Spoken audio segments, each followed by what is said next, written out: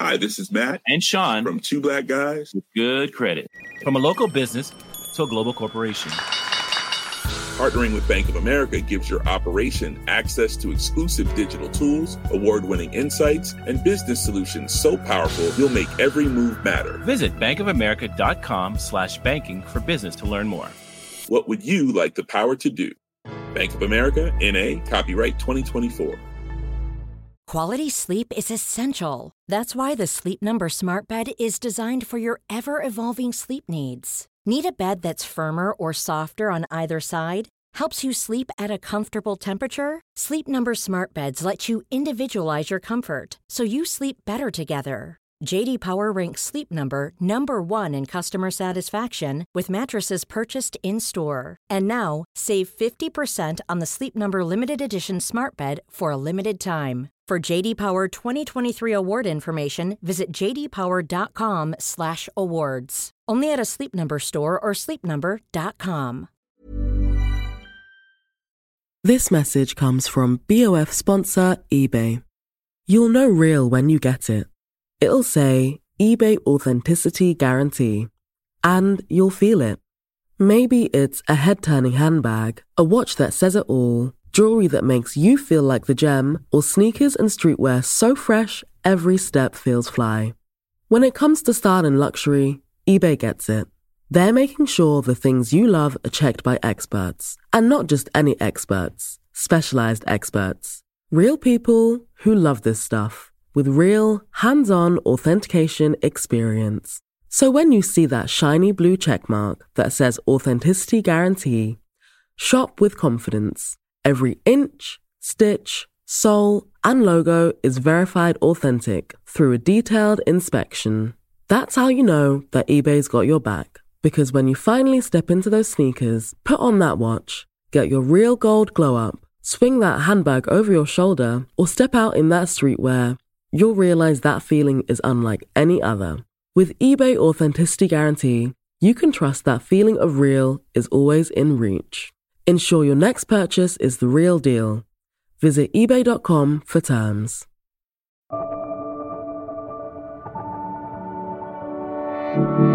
Hi, this is Imran Ahmed, founder and CEO of the Business of Fashion. Welcome to the BOF podcast. It's Friday, January 6th.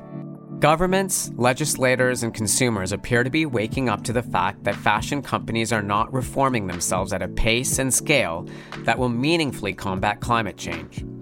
As we reported in the State of Fashion 2023, the European Commission is cracking down on greenwashing and stating that terms like eco-friendly and good for the environment will only be allowed if underpinned by recognized excellence in environmental performance. Another industry strategy facing increased scrutiny is ESG investing, bond issues designed to finance climate-friendly social initiatives as investors seek out ethical and environmentally responsible investments. But most green bonds are tied to climate targets that are weak, irrelevant, or even already achieved. During his time as the Chief Investment Officer for Sustainable Investing at BlackRock, the world's largest asset manager with $10 trillion in assets under management, Tariq Fancy spent his time evangelizing sustainable investing. But now, he decries it as a dangerous placebo that harms the public interest. This week on the BOF podcast, I'm pleased to share this talk from BOF Voices 2022, The Answer to Inconvenient Truths Isn't Convenient Fantasies, followed by a panel led by our Chief Sustainability Correspondent, Sarah Kent. I'm going to start with a random thought that occurred to me this morning. It's that if you look at the length of time the planet's been around, and then you look at human civilization, it's a sliver, right? Then you look at the people alive today, right? It's been probably about 400 generations since the dawn of civilization.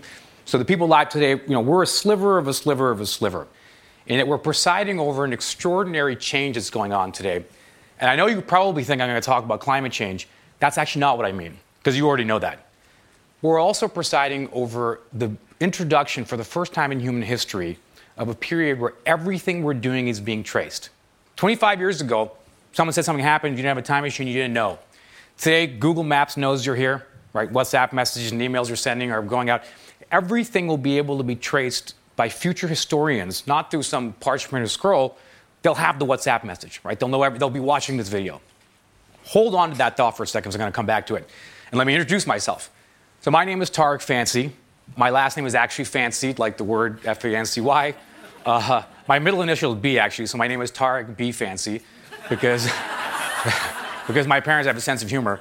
And I've sort of lived a career at the extremes of purpose and profit. It started on the profit side. I was a tech banker at the end of the dot-com bubble, and then I went into what's called vulture or distressed investing.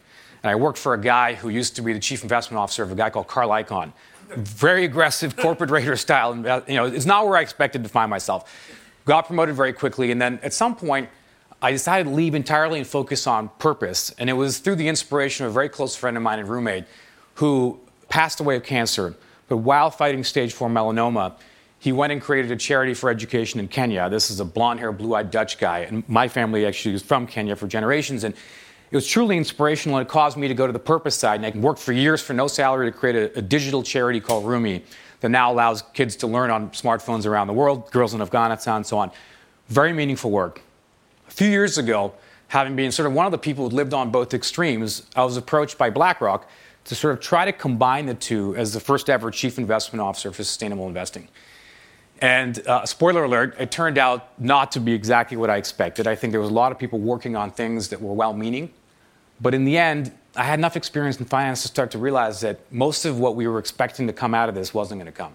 Right? You had a lot of statements and policies, very nice. They're non-binding, words on a page.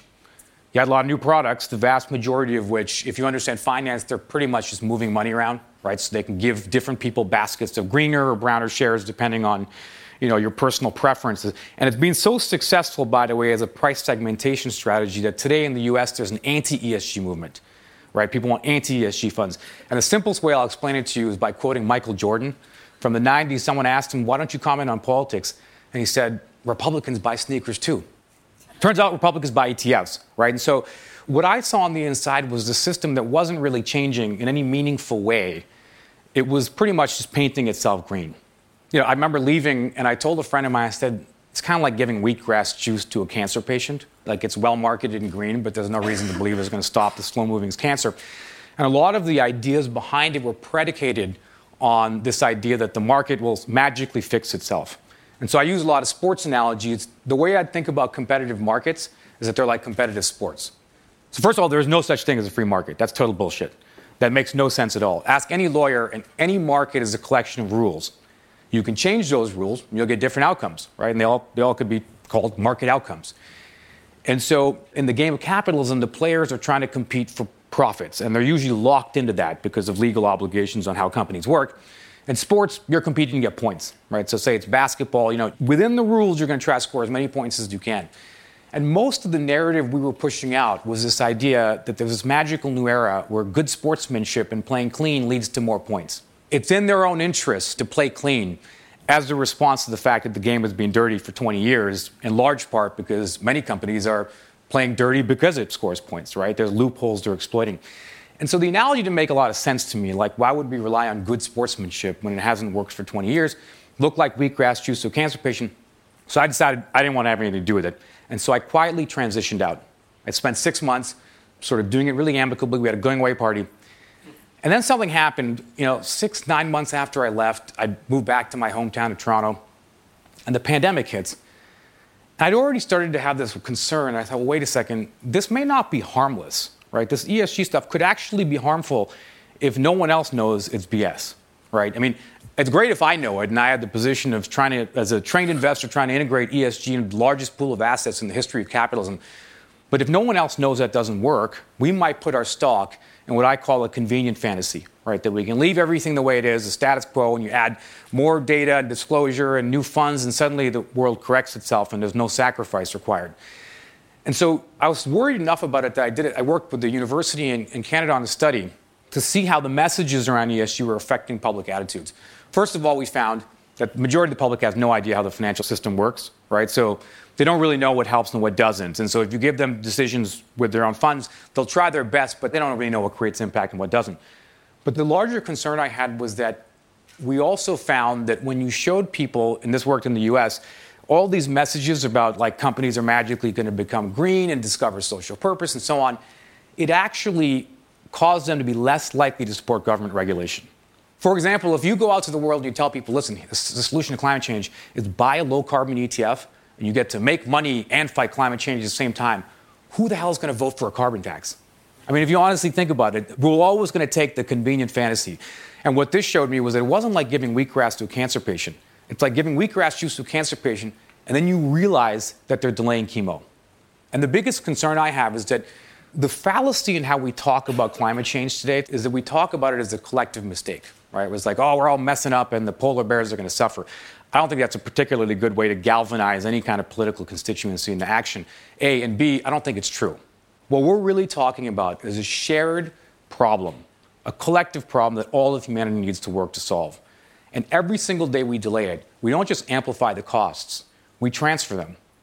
I'm engaged in a public debate with the CEO of BlackRock, Larry Fink. I've started making the point that, listen, he doesn't respond. And it's kind of grating because what am I relative to Larry? I'm younger, I'm poorer, and I'm darker skinned. Who's going to lose out from the delay on climate change? The youngest, the poorest, and the darkest skinned. So I decided to go public. I started writing papers about it. I did what I knew how to do as a brown guy who grew up in a suburb of Toronto that was, not the roughest, but it was kind of rough around the edges at times, and I said, this is bullshit, I'm going to go pick a fight. Started trying to create a debate. I wrote papers everywhere. I wrote a paper that went viral called The Secret Diary of a Sustainable Investor. And the major points around it were that we now know how to flatten a curve. We just did it, right? With COVID-19, there was infections curve, and the epidemiologist said, you can't leave this to the free market, right? You got to close the schools. You got to restrict travel. It's nice to tell people to wear masks, but you also have to have a mask mandate. Otherwise, you're not going to flatten the curve. Funnily enough, economists have been saying for decades, and Nobel Prizes have been awarded for saying we need government regulation also to flatten the emissions curve. And yet that doesn't happen. In fact, what does happen is that, and this is an example in the U.S. that blows my mind, Netflix, Boeing, Disney, and BlackRock, for years, they've been putting out ESG statements, right? CSR things, right? All four of those companies also have fought off resolutions from their own shareholders asking them to disclose their political spending, which, post the Supreme Court decision in 2010 called Citizens United, is effectively traceless and limitless. So if you use the sports analogy, I liken it to like a player comes out and they basically given talking points on good sportsmanship after the game. And then someone says, hey, by the way, we heard a rumor you might be paying the refs behind the scenes. And they say, yeah, I don't feel like talking about that, and they leave. It's fairly disingenuous. And so today you see the data showing us that the public understands that. One of the craziest statistics is earlier this summer, a study came out that said that if you ask CEOs around the world in the C-suite if they think their own companies are greenwashing, 58% said yes. The crazy part, by the way, in the US, it's 68%. 2 out of 3 believe their own company is greenwashing. I suspect that none of them actually say that on stage, right? There's a gap between PR and what's happening in reality. And the biggest concern I have is that it's not just that it's destroying the public faith in the system, right? 70% of Americans thought the system was rigged before the pandemic. It's also destroying the faith of the young in capitalism. So a really interesting analogy. I'm running this nonprofit Rumi. I created it before I'd even gone back to BlackRock. This really cool style of learning that's kind of, we call it meme learning, replacing social media for kids, right? It's actually it's growing super fast in the pandemic. And I did a session with some of the learners who were 90% 29 and under, right? It's the Gen Z that we heard about yesterday who were really angry. They were really interested in what I was saying because I'm the founder and I'm talking about climate change. And I give this whole spiel and I say, the system is broken, we need to fix the rules, right? Good sportsmanship isn't it, it's time to call on the refs.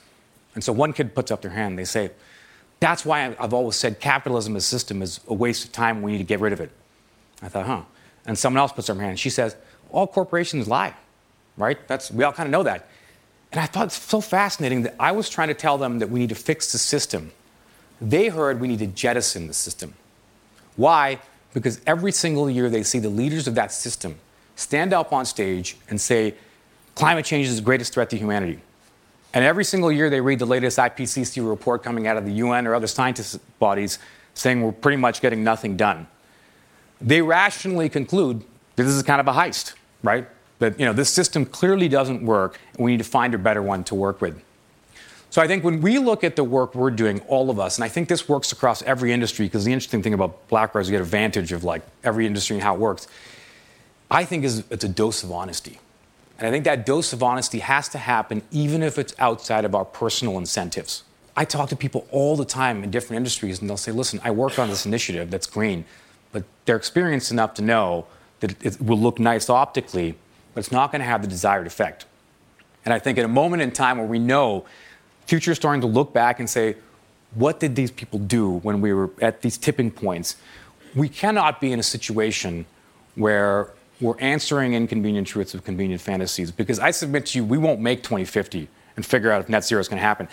Long before that, we're going to see massive political instability because the foundations of the capitalist system will be destroyed, and a generation of young people, no fault of their own, will look at this and say, this system doesn't work and we need to overturn it. So 2 thoughts before we introduce this panel for this audience. Number 1, we're going to need more clean players, right? This sport needs more clean players. So there's a lot of people in this room who are leaders. It is more expensive. It is harder. It's going to be difficult going into a tough economic period. But we're going to need to provide some examples of how play can be clean. And in part, that's for the second reason. It's so we can go to governments and tell them that, listen, we need regulation. Because number 1, individual action is not going to aggregate enough, right? Nice people using paper straws is not going to do it. Right? We need it to be systemic. It has to be everyone. Number 2, it can't be voluntary. It has to be mandatory. And I think if we couch that, trying to play clean and leading the way with a very honest message that it's pretty much time to call on the refs, because otherwise we're not going to be able to create the kind of systemic change required, then I think we actually have a chance of turning the tide this decade. Thank you. We'll be right back with more on the BOF podcast.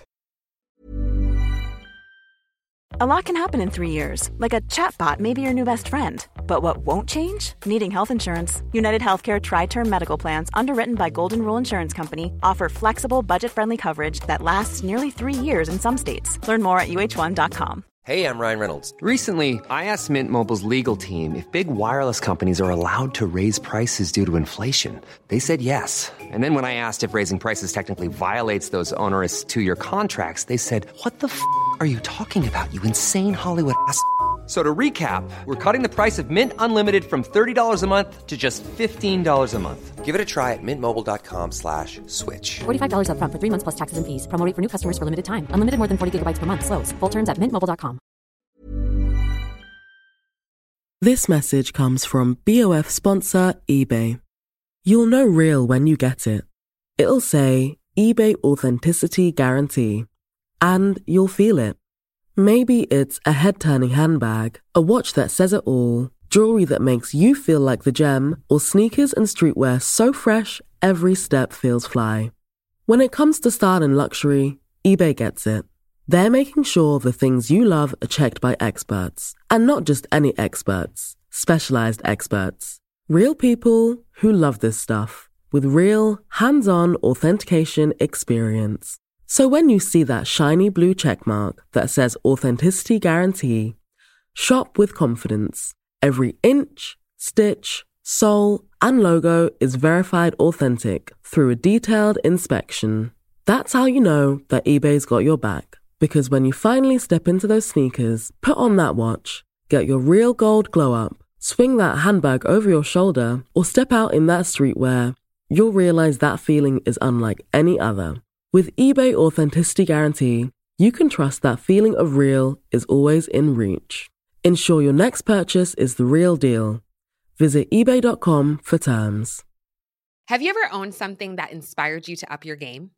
For me, I got a chef-grade range recently, and now I'm cooking new things every single night. Seriously, no cuisine is off limits.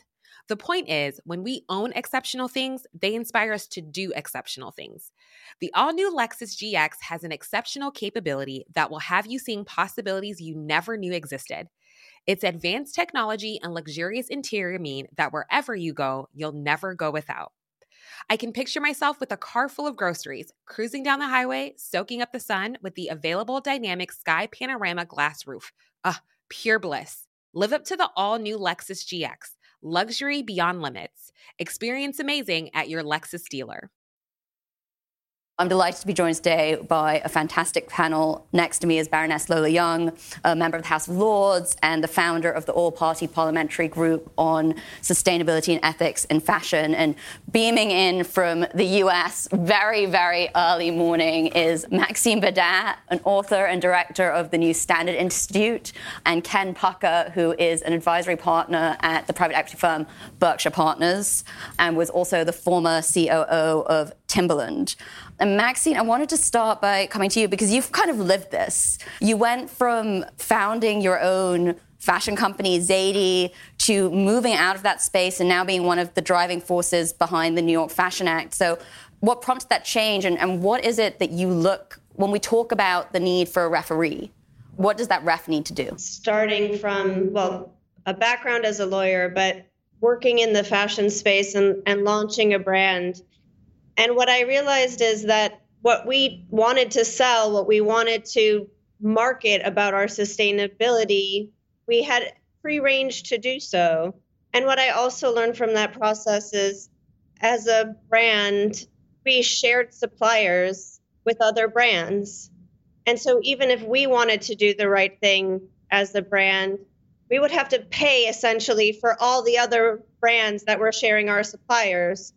And so it made it very clear. And while we were a private company, we were competing against public companies whose motive was to maximize profit.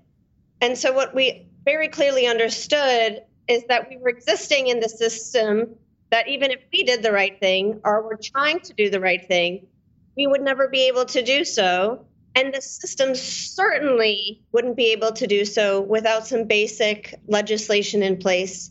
As Tarek said, there's no such thing as a completely free market, and that we need basic guardrails to make this market successful. And so that was then what led me away from the brand side, working on the New Standard Institute and ultimately supporting the New York Fashion Act, which would put these basic guardrails in place to allow markets to thrive. And what are those basic guardrails that you're asking for with the New York Fashion Act? Yeah, so it's really looking at the main areas of impact of this industry and not letting every company define what sustainability means to them by how they feel that day. It's about labor and labor practices, because this is an industry that still relies heavily on real people, mainly women, mainly coming from the global south. And it's about chemical use and chemical management so that we're not using fashion to kill rivers and oceanways, and aligning a company with the Paris Agreement, ensuring that a company, which of course this industry is very reliant on fossil fuels, that they reduce their impact and reduce their fossil fuel use in line with the Paris Agreement. So just these very fundamental, basic ideas about what does it mean to operate responsibly within a large market. It's based in New York, but it won't just affect American companies. It's any company operating in New York with a revenue of $100 million, right? That's right. Yeah. So the idea of the bill is I think a good parallel is the fuel efficiency standards that came out of California, which ended up being a global standard because California has such a large market. This is the same idea. If it's a company doing over 100 million in global revenue and choosing to sell to the New York market, they would be impacted by this bill. And we're at a moment where there is a global push to regulate the fashion industry more. And, Lola, I know that you've sort of been at the forefront of this in the UK with the Modern Slavery Act. What are the challenges facing policymakers when it comes to bringing in regulation? I don't think this idea of the need for guardrails is a new one. Why don't we have better rules? Successive governments will always tell you it's too much of a burden on business to expect them to do X, Y, and Z. And it always is until we get the legislation to do it. People said that before we had the Bribery Act, and now people kind of take that for granted. And hopefully we're moving to a stage where So even with the Modern Slavery Act, right, which focuses on labour exploitation and abuses, it was kind of reluctantly enacted. Interestingly, here, it was businesses that were at the forefront of that and saying this is not a burden. We really need to be able to have this law behind us to level the playing field, to use your sporting metaphor. So I would say the move towards mandatory human rights and environmental due diligence legislation, which is what the EU are currently considering, is the right way to go. Let's at least have a really informed debate about it. And I think we're actually meant to get an update on that piece of policy tomorrow. Oh, right. On the first... I'll be looking out for that. I think the EU has a tendency to delay their policy disclosures a little bit. But Ken, I wanted to come to you because you have a really interesting perspective, kind of similar to Tarek, having lived on the inside and now being a little bit more on the outside. But, you know, at Timberland, we've spoken before about this being a company that really wanted to do the right thing, but that was very, very difficult. What were the challenges there, and what do you see changing, if anything? Well, I had the good fortune to work for Timberland for 15 years. It was both a public company, but privately controlled. The Swartz family had Class B shares with 10-to-1 voting rights. And I worked for the second generation CEO, Sidney, and then his son, Jeff. Jeff was committed by faith to this agenda of sustainability. And at the same time, because of the capital structure, controlled the company. And so if you go back as far as the year 2000, Timberland's mission was actually a blend of what he described as commerce and justice. Justice being a word that one doesn't often hear today in a business context. And yet at Timberland, it had three distinct components. Those were global human rights, citizen service, environmental stewardship. And if you just pick on one of them for a second, I can describe how difficult it is for an individual company outside the system to try to address something as systemic as climate. So the last 7 years that I was at Timberland, when I served as chief operating officer, we reduced our carbon emissions by an average of about 11% a year, while the company grew about 11% a year. And so you'd say, well, that's a pretty terrific performance. And yet, if you look at the footnotes under the charts that we supplied in our sustainability reports, you'd see that we reduced our Scope 1 and Scope 2 emissions, not our Scope 3 emissions. Scope 1 and Scope 2 are really the emissions that are direct emissions within the company or for purchased electricity. Scope 3 emissions are 15 other categories, and they're all upstream and downstream emissions that aren't Scope 1 and Scope 2. And so in the case of most footwear and apparel companies, about 96 or 97% of emissions are in Scope 3. So what we were saying was we succeeded in reducing about 4% of our emissions by about 11% a year, but we didn't have information about the 96% of our emissions. And that wasn't because we were ill-intended. It's because it's very complex. To get that data, you'd need about 50 to 100,000 data points every 6 months, none of which were tracked. And so you think, okay, it's probably better now, right? Because I left the company in 2007, 2008. But if you look at reporting to CDP, which is the aggregator for carbon data, and just look at public companies, less than 50% supply Scope 3 information today.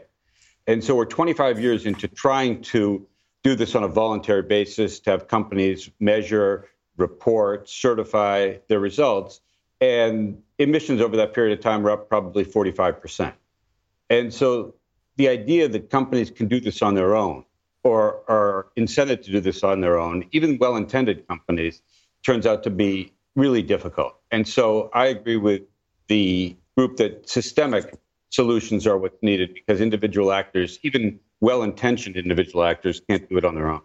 You know, Tarek, you've obviously been talking about this, not specific to the fashion industry, but for some years now. What kind of engagement are you seeing around more of a systemic push for change, for collaboration to try and get regulators to move? Is that happening? It's starting to happen, but I think what needs to happen first actually is a narrative needs to turn. Because the narrative and the conversation that's being had today is a dangerous one because it doesn't actually give the political room to give the kind of regulation we need. I'd share an idea of the Overton window, right? People may have heard of this idea. The Overton window is this concept of the range of politically acceptable possibilities, right? Because I could say something on one end or the other. I'm not going to get elected, so it's not possible. And so one of the interesting ideas is that the Overton window can shift based on the conversations we have, public attitudes, and that allows someone to get elected to push something. And I think people have said for years now that the Overton window has moved to a point where we can fight climate change. I would say it actually hasn't yet. I'd say it's moved to a point where we all kind of know we need to do something, but we don't really want to pay the bill. And I say that as a society. Because I'm from Toronto, I'll kick the Canadians with an example here. A few years ago, there's a study and found 70% of Canadians want aggressive action against climate change. The same time that someone else did another study, and they said the average Canadian wouldn't pay $10 a month to make that happen. The funny thing was Netflix was $9.99 at the time. So it gave rise to a few headlines as that people wouldn't pay their Netflix subscription. I think that the challenge is that people aren't ready to make sacrifice. And the biggest concern I have is if the titans of business are out there selling a fantasy that aligns with their short-term interests. And let's be honest, I mean, like Larry Fink's 7 years old, right? Like he gains the most from the system, is least at the risk of the consequences of inaction. It's the exact mirror opposite for her, his 22-year-old entry-level employee, right? She's at the entry level and is going to eat the consequences.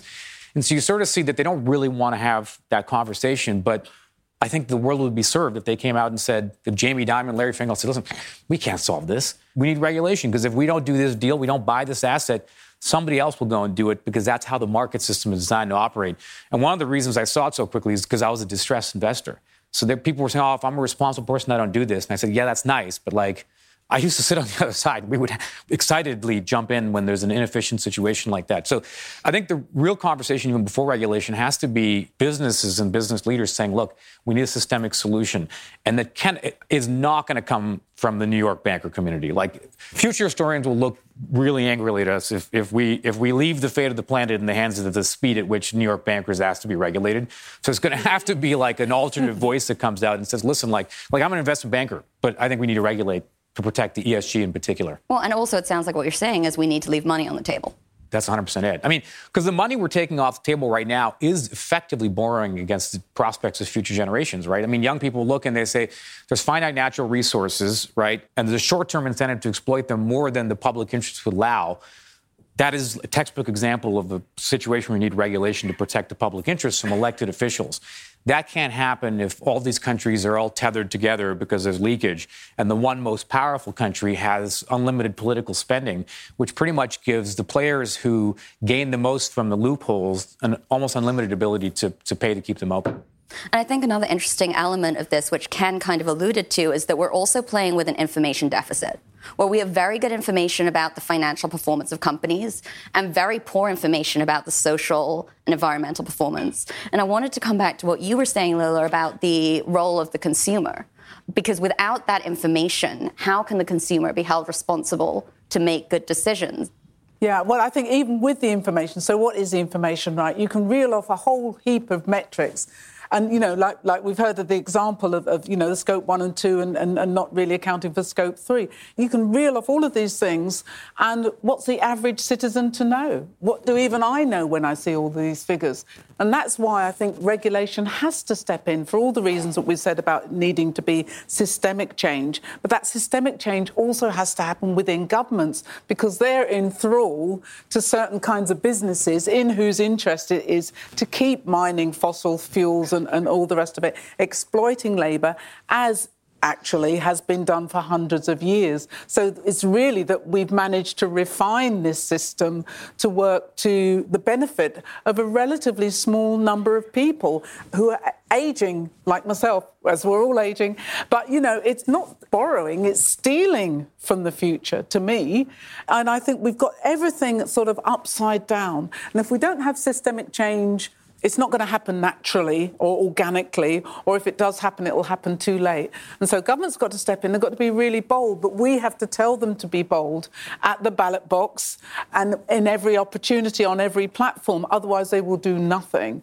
And I have to say that there are some businesses, I don't want to tar all businesses with the same brush. There are businesses, for example, from the Corporate Justice Coalition, however flawed, and you can always pick holes in some of the people who signed up to that. But by and large, the businesses that sign up to that, the NGOs that have signed up to that, and civil society that signed up to that, and investors, really do want to make a difference, because they can see that time is running out, and they very much recognise that it's not just Generation Z or Z or whatever you call it, but it's those to come after that we're really selling out on. I think that's a really interesting complexity to get at as well, that there's not a binary good guys and bad guys. There's a lot of complexity in here. And Maxine, I think you've probably been at the sharp edge of this and, thinking about what should go into the Fashion Act, because particularly in this industry at the moment, simply defining what it is we mean when we say we want a more sustainable industry and what we want it to look like is still pretty hotly debated. And I know, Maxine, it's been quite a journey with the shape of the Fashion Act. How has your thinking around that changed? I mean, I think the impact areas haven't changed dramatically. I think it's how they've been defined and who's defining them, right? We've had an industry that has self-defined what sustainability means. So if they're building a basketball court in the back of a factory, they can celebrate that and call that human rights. But that has nothing to do with how much pay their workers are actually receiving, where do they live, can they feed their children and themselves. So I think the idea of legislation is that it also has to be very meaningful legislation. Is it actually addressing the fundamental problems, which are human rights related, water related, land management related, and climate related, and chemical related as well? It's not an endless list of things. It's the hotspots of the issues, making sure that the legislation is addressing the hotspots of the issues and working from there. It's not an infinite number of things to address. We just have to really focus on where the biggest impact areas are and make sure that the legislation is addressing that. Yeah, and I think to add to that, absolutely, but it also has to be vigorously implemented, because there's no point in having legislation that people can get out of doing. You know, so if you say something is discretionary or if you say it's mandatory, so I like the M, the big M, as it were, for mandatory. You've got to do this, you've got to respond to this. And we learnt this lesson from the Modern Slavery Act, which I won't go into detail now because of time. But, you know, if the government isn't willing to implement, to monitor, to make sure that people are actually prosecuted. Nobody's been prosecuted. Nobody's had an injunction issued against them for violating the Modern Slavery Act, and I can name thousands of companies that have. So you've got to have something that's really vigorous in pursuing the organisations that don't live up to that legislation, as you would in any other area of legislation. Why should businesses be exempt? To completely agree with Baroness Young is you have to have responsibility for the businesses and you have to have responsibility for the regulators to actually ensure that the regulation is being imposed. And so I think that's the kind of the art and craft of legislation, and also making sure that we are, as citizens, again, as Baroness Young mentioned, pushing our regulators to pass laws that are actually meaningful. Right. And it's interesting here to get into this idea that regulation is not a panacea, because we've been talking about this as such an important framework to move change, but it has to be good regulation and it has to be robust regulation. And, you know, you mentioned the Modern Slavery Act, and one of the criticisms that have been levied against the Modern Slavery Act is that it is just a requirement for disclosure, which doesn't necessarily change anything. So what should we be looking for governments to move beyond now if we're looking for real change? Well, we should be looking at disclosure. We should be looking at exact kinds of disclosure, not just a kind of general, what do you think about modern slavery or environmental sustainability? Very precise. We should be looking at what businesses will do to compensate when they do violate those laws, or when they discover through their wonderful due diligence that they are exploiting their labour, or they are poisoning rivers, or they are doing this. What are they going to do, not only to rectify that situation, but to remediate? Because why should, again, if it was a question of, you know, me doing something horrible to you, and you would expect some kind of compensation if I've damaged you, and you know, that's the kind of system under which we live. So businesses, again, should be compensating those communities and those individuals that have suffered as a result of their lack of attention to these details. Which I think gets us back to why businesses are reluctant to support regulation, because that as a business is very scary, I would think. And Tarek, I'm curious from your perspective, you know, how can a business sell that to an investor? I mean, it's challenging, right? I mean, the lie that's been sold a lot is that, like, it's in every company's own interest to fight climate change. That's definitely not true, because, first of all, incentives in capitalism today are the shortest term they've been in decades. CEO pay is the highest in decades. CEO tenure is the shortest. So they get paid pretty quickly. So they care about COVID because you can't mess that up. In a few weeks, the place is on fire. The one that takes decades, they're kind of like, I'm not so sure about that. And the most efficient unfortunately, profit maximization scheme in the short term is usually not to make expensive investments to be green. It's to market yourself as being green, to fend off regulation. It's like the tobacco companies. We know this is how it works. And so I think the biggest thing for finance is that we need to change incentives. Like the one secret to understanding financial flows, which the financial people always try to hide from you, is that if you want to change their behavior, change their incentives. Right? If they make more money doing something, they'll do more of it. If they make less. If you don't want businesses that kill people, then you make it illegal. If you want less pollution, you tax it. You want more stuff, you subsidize it.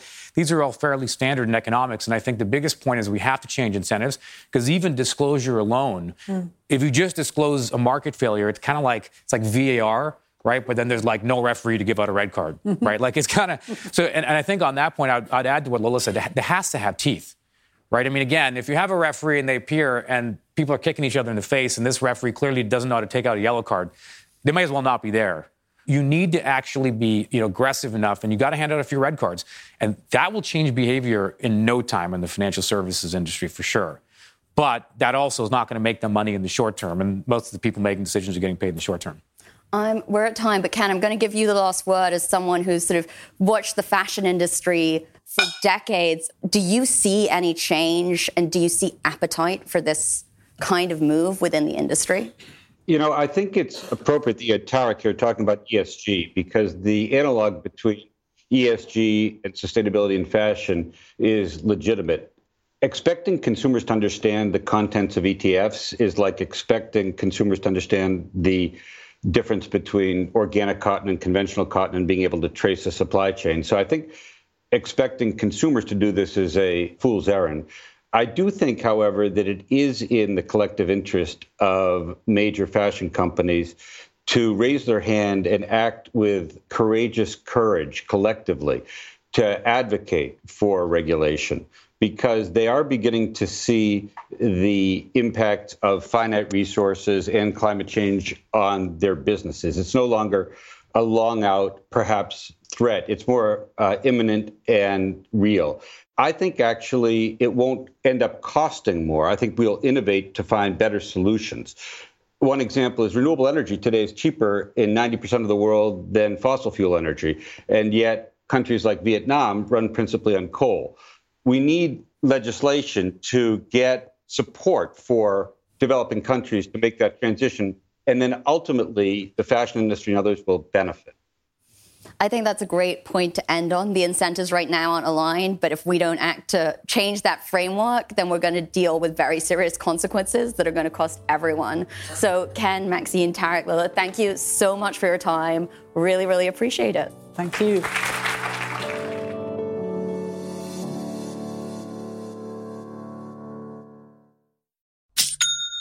You know that's the sound of another sale on your online Shopify store. But did you know Shopify powers selling in person, too? That's right. Shopify is the sound of selling everywhere. Online, in-store, on social media, and beyond. Shopify POS is your command center for your retail store. From accepting payments to managing inventory, Shopify has everything you need to sell in person. With Shopify, you get a powerhouse selling partner that effortlessly unites your in-person and online sales into one source of truth. Track every sale across your business in one place and know exactly what's in stock. Shopify helps you drive store traffic with plug-and-play tools built for marketing campaigns, from TikTok to Instagram and beyond. Plus, Shopify's award-winning 24/7 help is there to support your success every step of the way. Do retail right with Shopify. Sign up for a $1 per month trial period at shopify.com/BOF, all lowercase. Go to shopify.com/BOF to take your retail business to the next level today. Shopify.com/BOF. Have you ever owned something that inspired you to up your game? For me, I got a chef-grade range recently, and now I'm cooking new things every single night. Seriously, no cuisine is off limits. The point is, when we own exceptional things, they inspire us to do exceptional things. The all-new Lexus GX has an exceptional capability that will have you seeing possibilities you never knew existed. Its advanced technology and luxurious interior mean that wherever you go, you'll never go without. I can picture myself with a car full of groceries, cruising down the highway, soaking up the sun with the available dynamic sky panorama glass roof. Pure bliss. Live up to the all-new Lexus GX, luxury beyond limits. Experience amazing at your Lexus dealer. Hi, this is Matt and Sean from Two Black Guys with Good Credit. From a local business to a global corporation. Partnering with Bank of America gives your operation access to exclusive digital tools, award-winning insights, and business solutions so powerful you'll make every move matter. Visit bankofamerica.com/banking for business to learn more. What would you like the power to do? Bank of America, N.A., copyright 2024. Mom deserves the best, and there's no better place to shop for Mother's Day than Whole Foods Market. They're your destination for unbeatable savings, from premium gifts to show-stopping flowers and irresistible desserts. Start by saving 33% with Prime on all body care and candles. Then get a 15-stem bunch of tulips for just $9.99 each with Prime. Round out Mom's menu with festive rosé, irresistible berry chantilly cake, and more special treats. Come celebrate Mother's Day at Whole Foods Market.